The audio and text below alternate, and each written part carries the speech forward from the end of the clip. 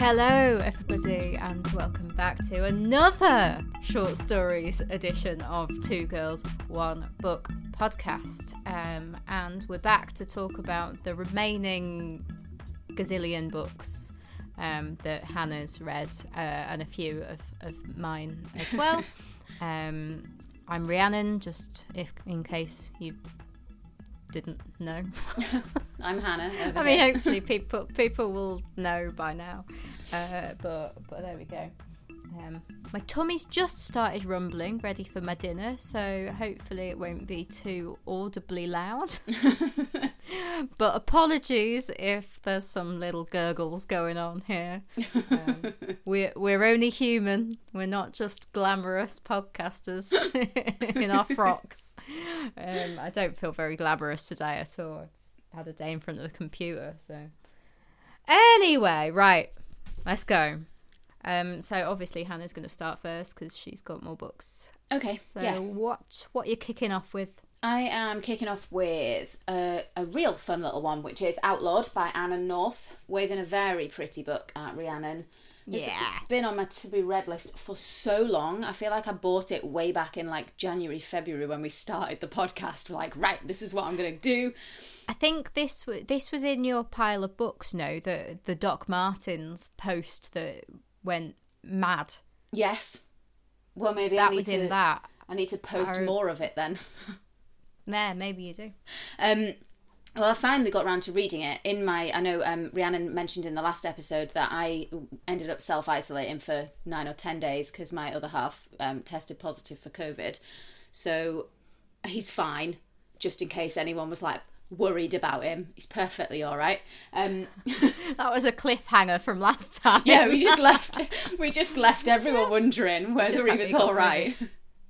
But that's good. Good to know he's all right. Yeah, he's good. I mean, if he wasn't, and I just carried on merrily reading my books, then I would worry about how good of a partner I was. Yeah, so this came out of my to be read jar in my isolation, and I thoroughly enjoyed it. I wasn't really sure what to expect.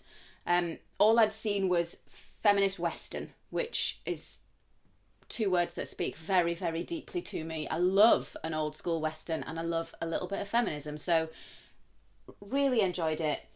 It was still a little bit unexpected in that the story didn't necessarily lean the way that I thought it was going to lean. Okay. But it leaned even better than I thought it was going to lean. I don't really want to go into it in too much detail because I do feel like it's a little surprise that I enjoyed, and I don't want to ruin that for anyone who wants to read it because it was a little like, yay, surprise. I thought it was very well written, quick paced. The story kind of moves fast, which is, I think, kind of what you'd expect. I was thinking about the old Western movies that I used to watch and thinking about how many of them were actually only just over an hour long, where you compare them to movies of these days that are like 2 and 3 hours long. Yeah. Everything kind of happens in that formula of kind of revenge, retribution. The story plays out quite quickly, the same as an old school Western. But there's some great LGBTQ plus representation that I wasn't expecting. A little history lesson in terms of I guess it's not really a spoiler. The main character trains alongside her mother as a midwife in the West, the Wild West, in the kind of 1860s. And there's a lot of information about women's health in that time and midwifery in particular, which I didn't know and was very interested to learn. It seems like it's very well researched and really well written. I enjoyed it a lot, and I feel like I'm telling people about a book that everyone has already read, so it seems a bit I've not. Well, I think you'd probably enjoy it. I think it fits into your historical fiction comfort blanket, albeit a slightly different era maybe, or different kind of setting. A funky one. Yeah. But yeah, I really enjoyed it and I flew through it. It was a very quick, easy read. Nice. So yeah. Cool. And it does look very pretty. So, we always like a pretty book. my first one from today is going to be The Disaster Tourist, which again is one of my little translated reads by Yun Ko Yun. And it's a really, really interesting little book. This one I did find weird. So after talking last episode about the convenience store woman, which everyone said on the blurb that it was weird, but I didn't really find it weird. This one I started to find weird. It started to get a bit more quirky and definitely dark, because it's kind of a thriller. It said on the back it's been shortlisted for the CWA, I don't know what that stands for, Crime Fiction in Translation, Dagger 2021. So whatever that means, it sounds impressive. But yeah, so like on the back it says, an extravagant, clever, unpredictable story that walks the razor edge of horror comedy, which I get that. There's sort of tongue-in-cheek comedy. Again, I think it's just because it can be so dry and cutting. So but it does turn into a real satire type thing. It starts off fairly normal. Yona is our protagonist, female protagonist, who is at the mercy of the patriarchy in her job, and she there's a lot of stuff that goes on in her work, and basically she's sent away on a trip. So the company that she works for is called Jungle, and they specialise in tourist trips to disaster locations. So anywhere that's had stuff happen, tsunamis, volcanoes, all of that kind of thing. And she, from the back, I'll say, when one of Yona's bosses sexually harasses her, the company tries to bribe Yona with a free tour to Mui, an island off the coast of Vietnam known for its giant sinkhole. So that's where she's headed. Okay.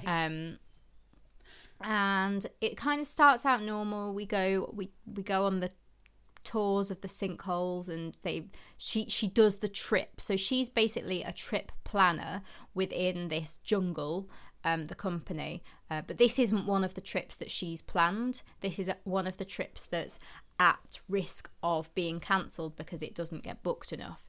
Okay. So she's going as a reporter, basically, to tell them what's what. So there's lots of stuff within this, but yeah, all is not what it seems. Things start to go downhill pretty quickly when she gets marooned on the island without any of her fellow trip buddies.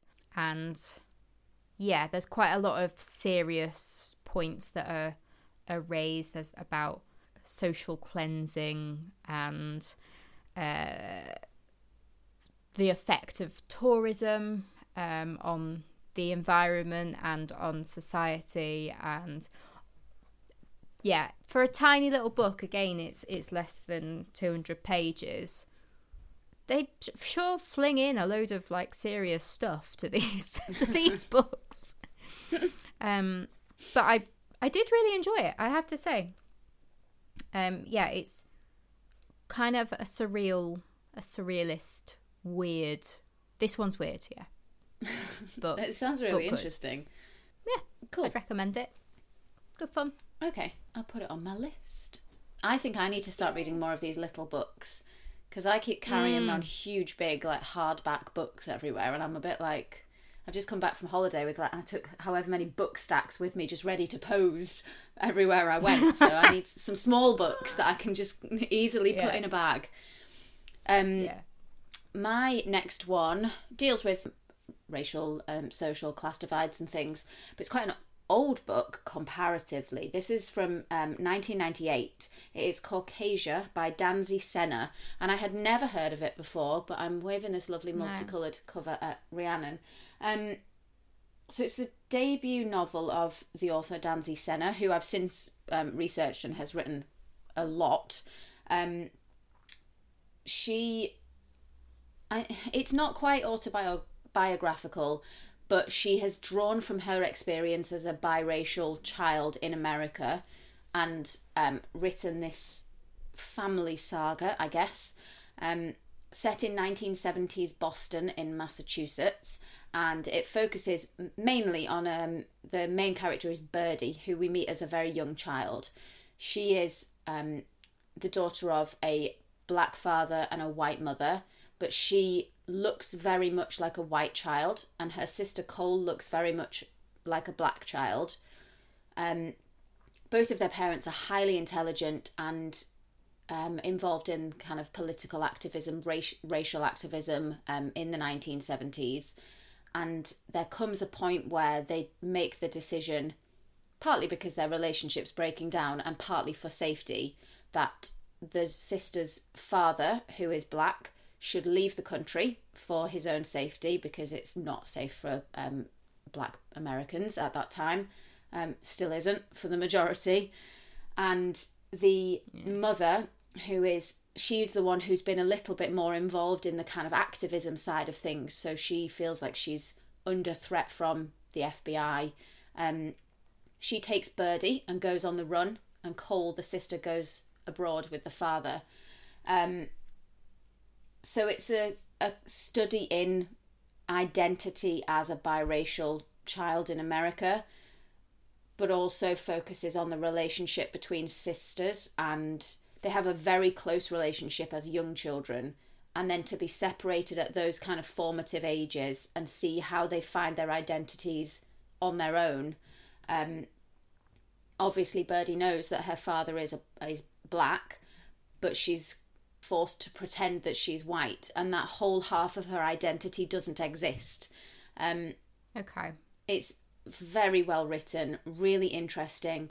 What I'd said in my review is that I wish she would have written 4 separate stories from all of their points of view, because I want to know what happened to Cole when she went away with their dad. How did she grow up? How did she struggle with her identity?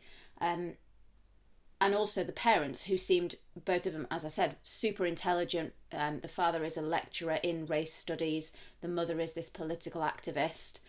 I want to know everything that they've done. I want to know their stories. I really, really enjoyed it. I flew through it. It's really well written. And if you haven't read it, it's one to pick up. Even though it's an older one, I think it's still relevant and still important, even 15 years later.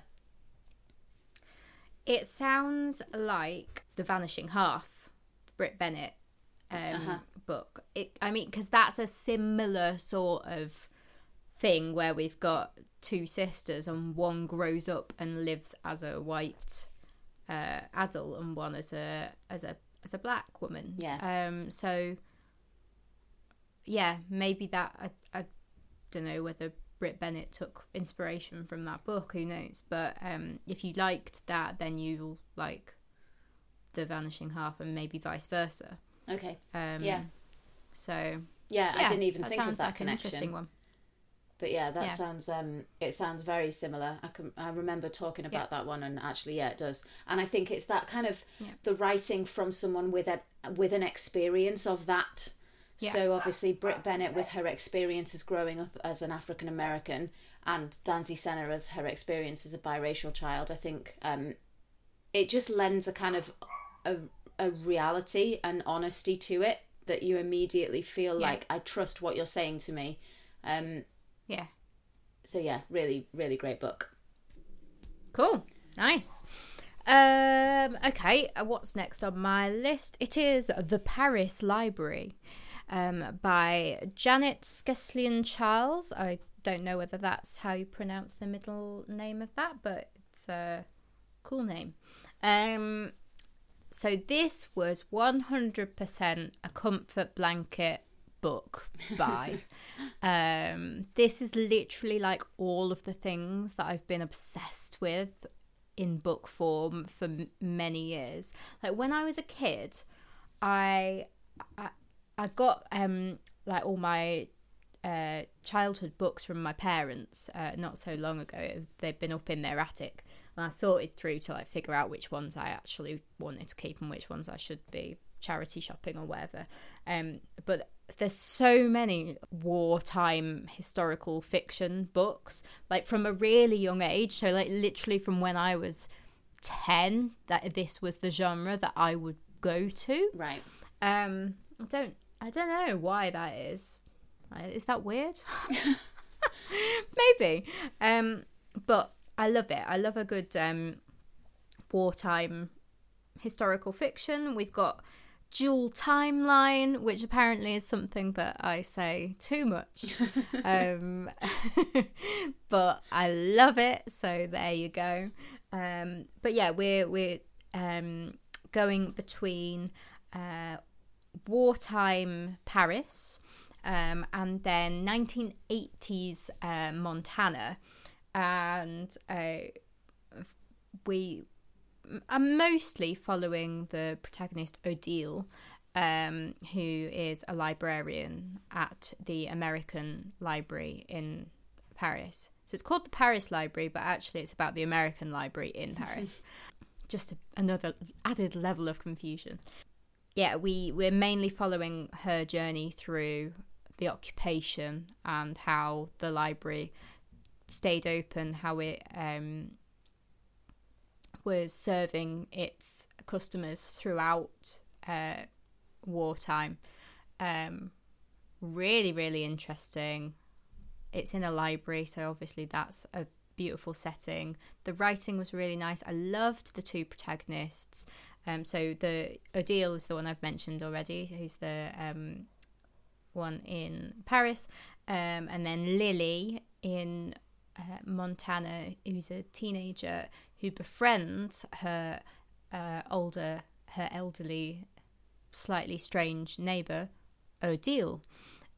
So she's somehow ended up, we don't know how, but she somehow ended up in America all these years later. Right. And sort of as we go through, we figure out what's happened. And yeah, it's a really sweet book, because obviously there's like this little blossoming friendship between the elderly lady, who's not really made any good friends or connections in. Mm-hmm. She seems like a little bit of a outsider in America, and yeah, and the young girl who's had a slightly hard time of it as well, with various things going on at home. So that relationship was really nice. All of the relationships within the library, all the characters within the library were brilliant. They're based on real life characters. Okay. All of the ones in the Paris portion of the book. Yeah, really, really interesting. And it's also beautiful. It's like the most gorgeous cover. Yeah. Like baby blue and rose gold, and I absolutely adore it. I'd frame the book if I could. No, I loved it, and I would highly recommend it. I haven't seen that many people talking about it, to be honest, but it was dead good. And if you like stuff like I like stuff, if you like the stuff I like, if you like the things I like, then you'll like it. Okay. That sounds really cute. I thought you were going to say, when you were talking about books that you got from your parents, that I, as a child, set up a library in my garage for all of the neighbourhood children, to the point that I had like a stamp, you know, like the date stamp of like, this is when it's due back. Yeah. And I would lend out the books. I wouldn't give them another book until they brought me back the old book.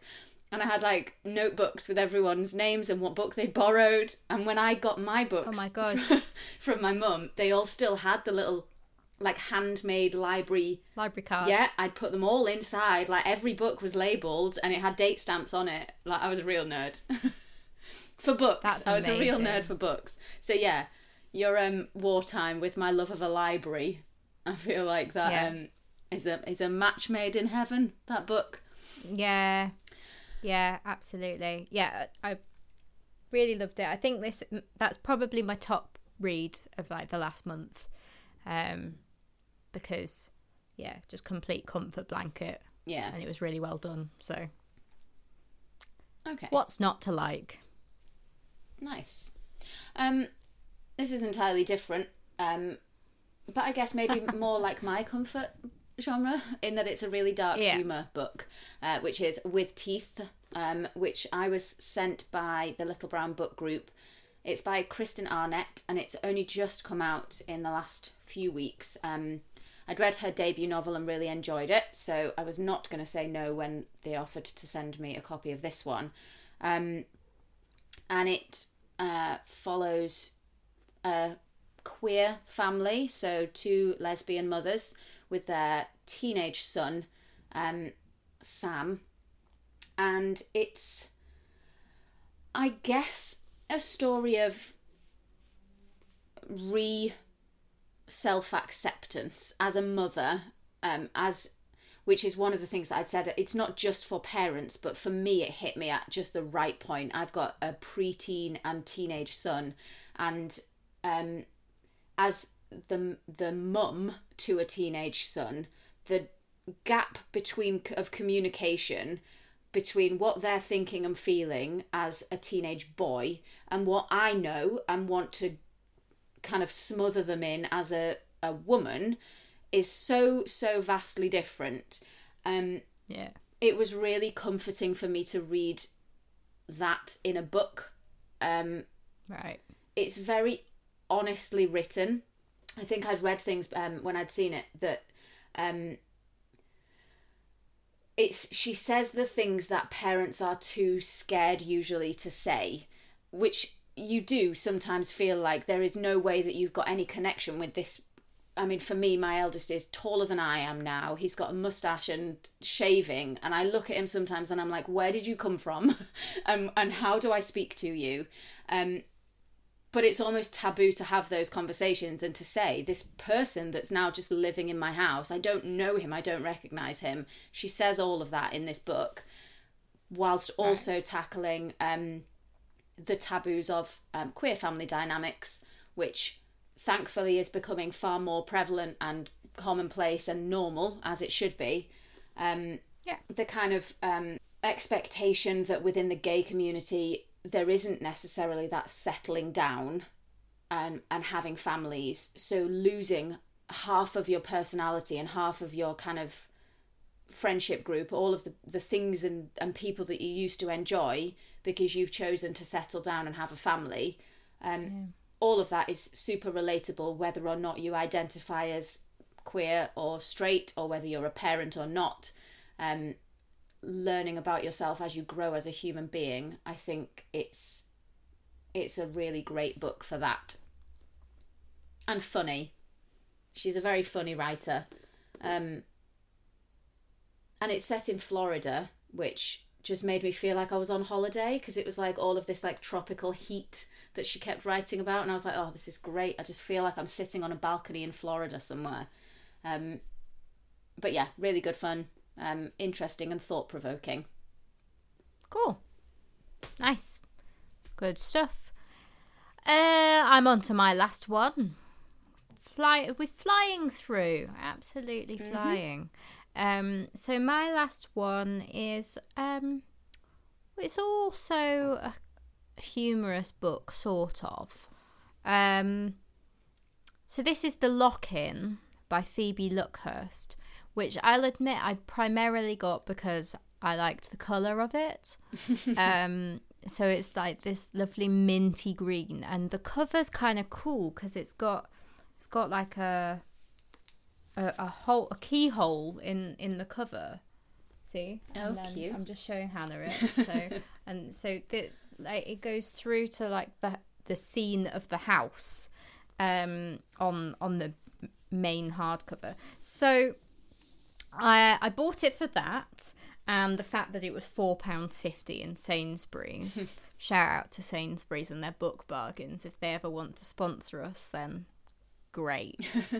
I don't know about this one.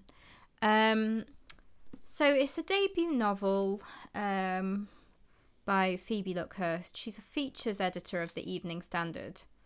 So she regularly appears on their podcast, The Leader. So she's a podcaster. And she likes the OC and bought a micro pig. That's interesting. I think that it wasn't very funny. So it's billed as like a romantic comedy type thing. And it wasn't... I mean, it certainly wasn't a serious read. It's a light read. Yeah. And I read this when I had, again, a lot of stuff going on. So it was very easy to read, which was what I wanted. Yeah.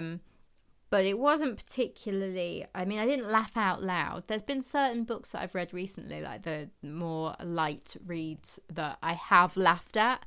This one I was just kind of like, oh, okay, yeah, that's nice. So I think if you want a book that doesn't tax you in any way, shape or form, and you just like read it, then you might like this, you know.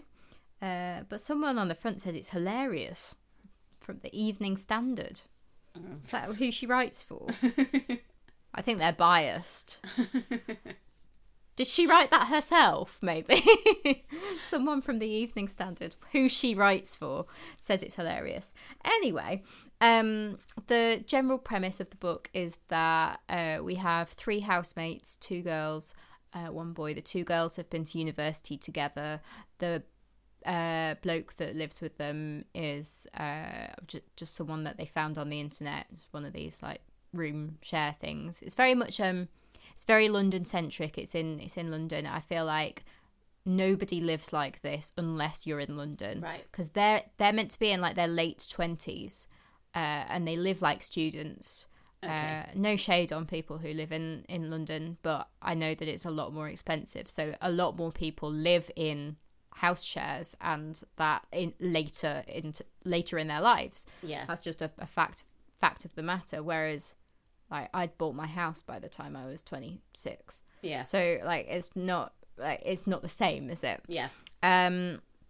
So anyway, so they're 3 housemates, 2 best friends, is what they say. 1 old flame. So this is where it starts to get interesting. One of the girls brings home a guy that she's been speaking to on some dating app. I have no idea about dating apps. Again, we've talked about this in the past. We've got 0 experience of them. So anyway, she's found this guy on a dating app, and it seems to be going reasonably well, and they've had a nice night together. And then there's a leak under the sink. The downstairs starts to flood. One of the housemates decides to go up to the attic because she thinks that's where it's going to get fixed. She's unbelievably thick, apparently. Yeah.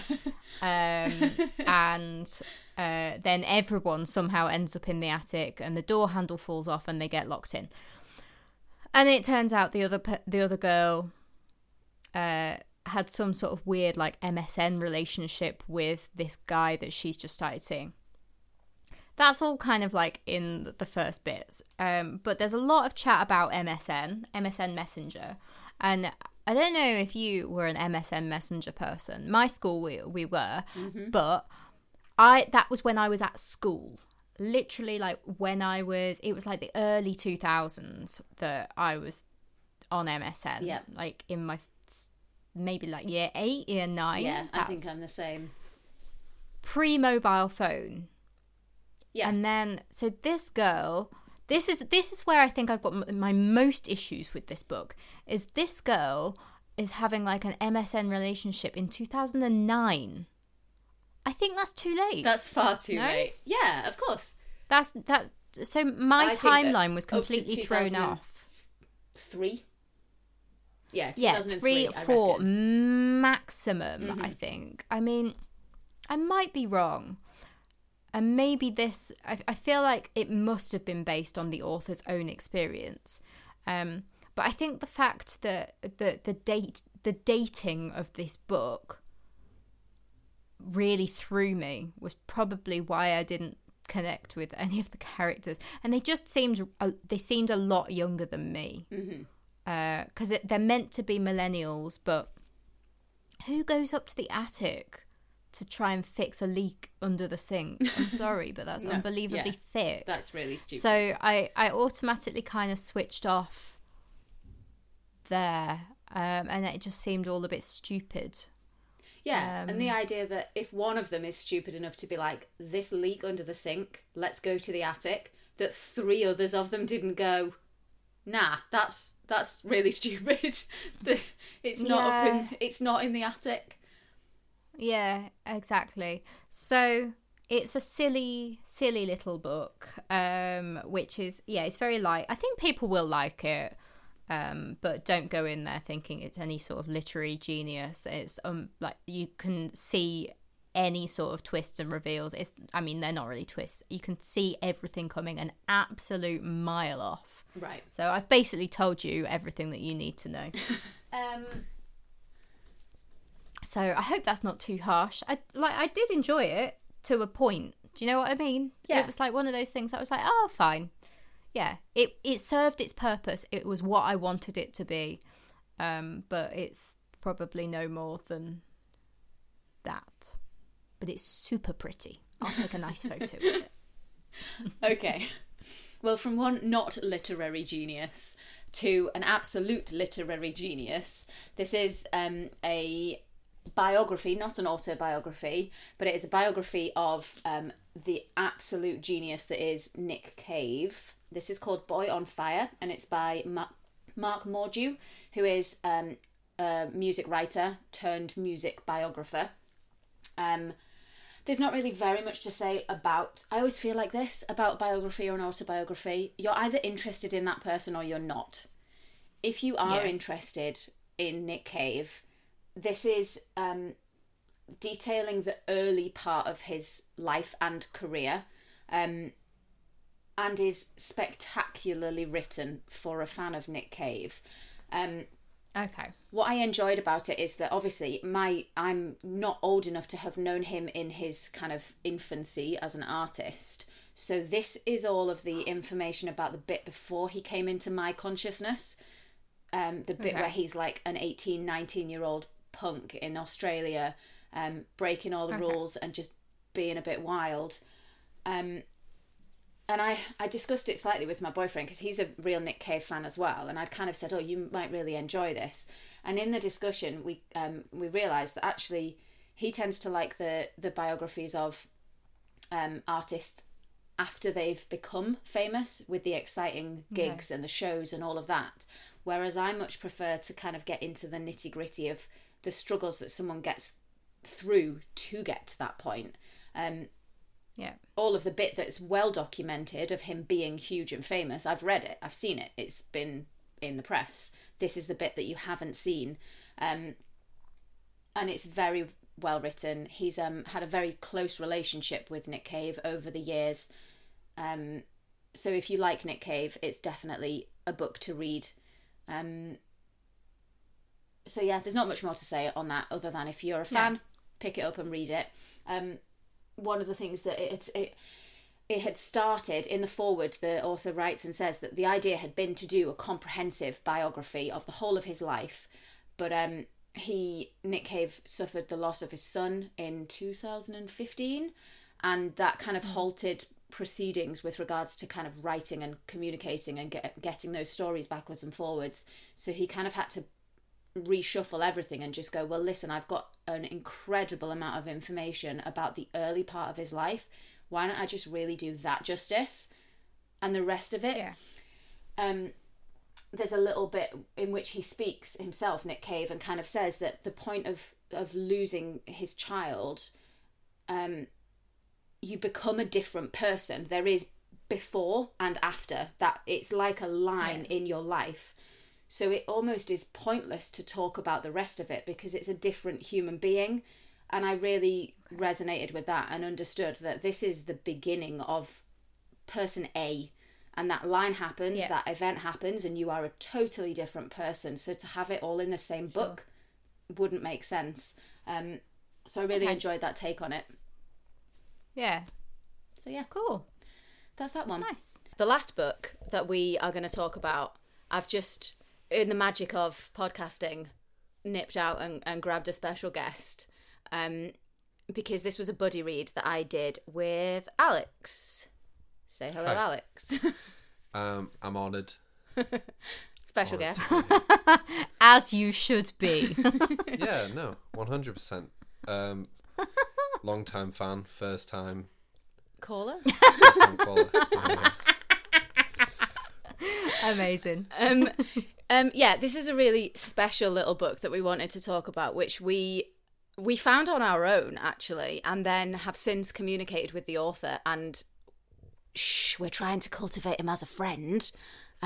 He's Mike Henneberger, and he wrote an amazing little book called Rock Bottom at the Renaissance, which is billed as an emo kid's journey through falling in and out of love in and with New York City. Ooh.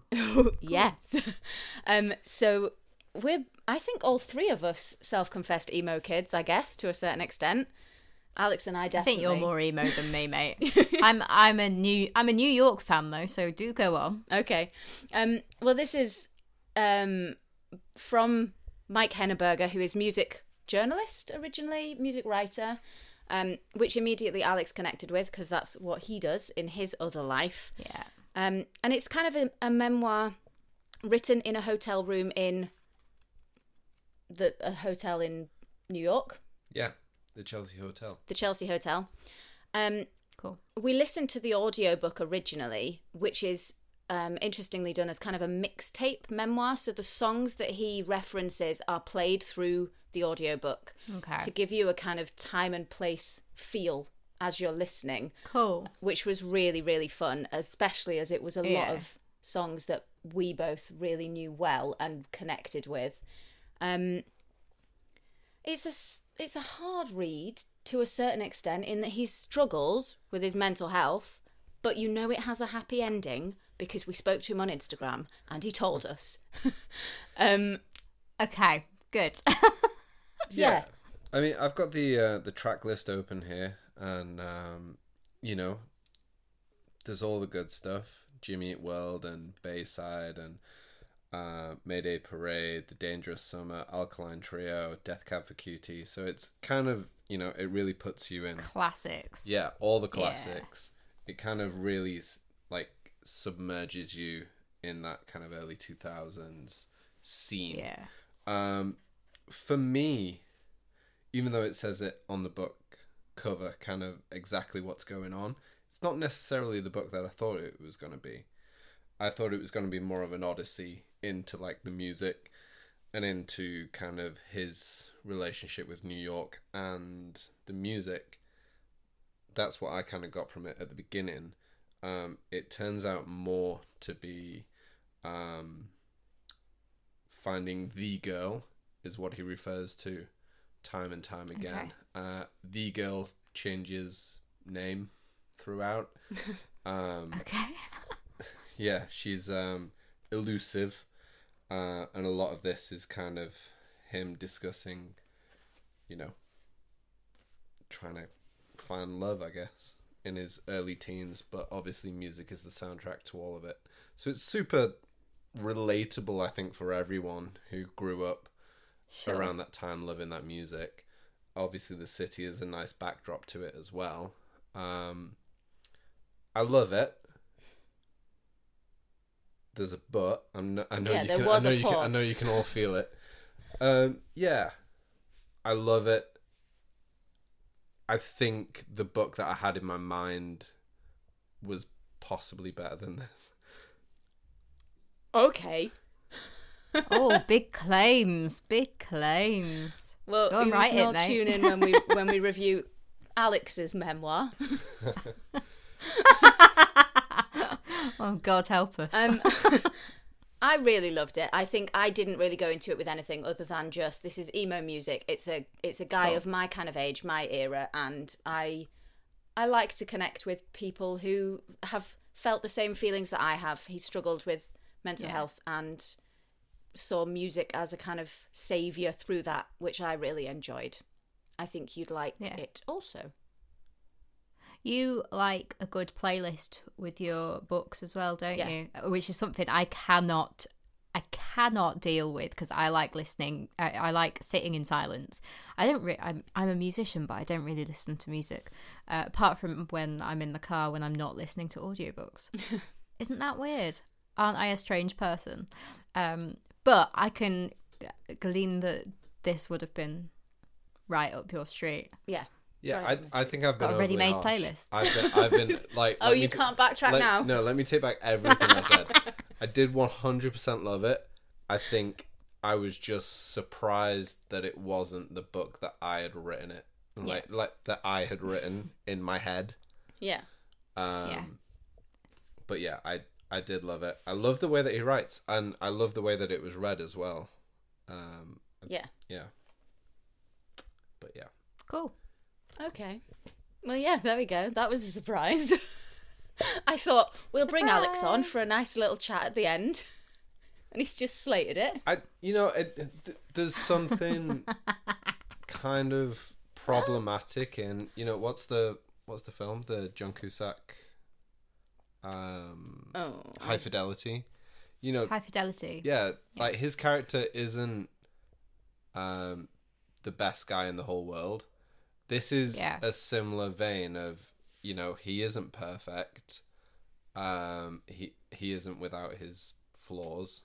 And yeah, I like the person that he turned out to be in the end. Okay, well, Alex is shuffling off to the side now so that we can wrap this He's up. off. A He's marathon. You'll probably cut like half of that. A marathon of I was going to say movies, not movies, books. That's not what we review, mate. It's all gone to pot. That's a whole different thing. Yeah. Cool. That was fun. I enjoyed chatting about all of those. Loads of good ones, some slightly meh ones, and yeah. And can't wait for Alex's book. Yeah, it's going to be a great book, apparently. We're not going to be able to say anything bad about it. Well, he does write well, so I'm sure it will be very interesting. So, anyway, cool. So, I think that's it. So, you've had 2 weeks in a row, then, hopefully, this has worked, of our short stories. Job done. Cool. Thanks for putting up with us again. Yes, yeah. And we will speak at you soon. And have a great week or two, however long it is, until you hear us next time. Happy reading, everyone. Bye! Hi there. Thank you so much for listening to Two Girls One Book podcast. If you like what you heard, we would love for you to like, follow, rate, subscribe. In fact, just all that good stuff, please, would be fantastic. You can also find us on Instagram at Two Girls One Book Pod, so come and follow us over there as well. Happy reading and join us next time.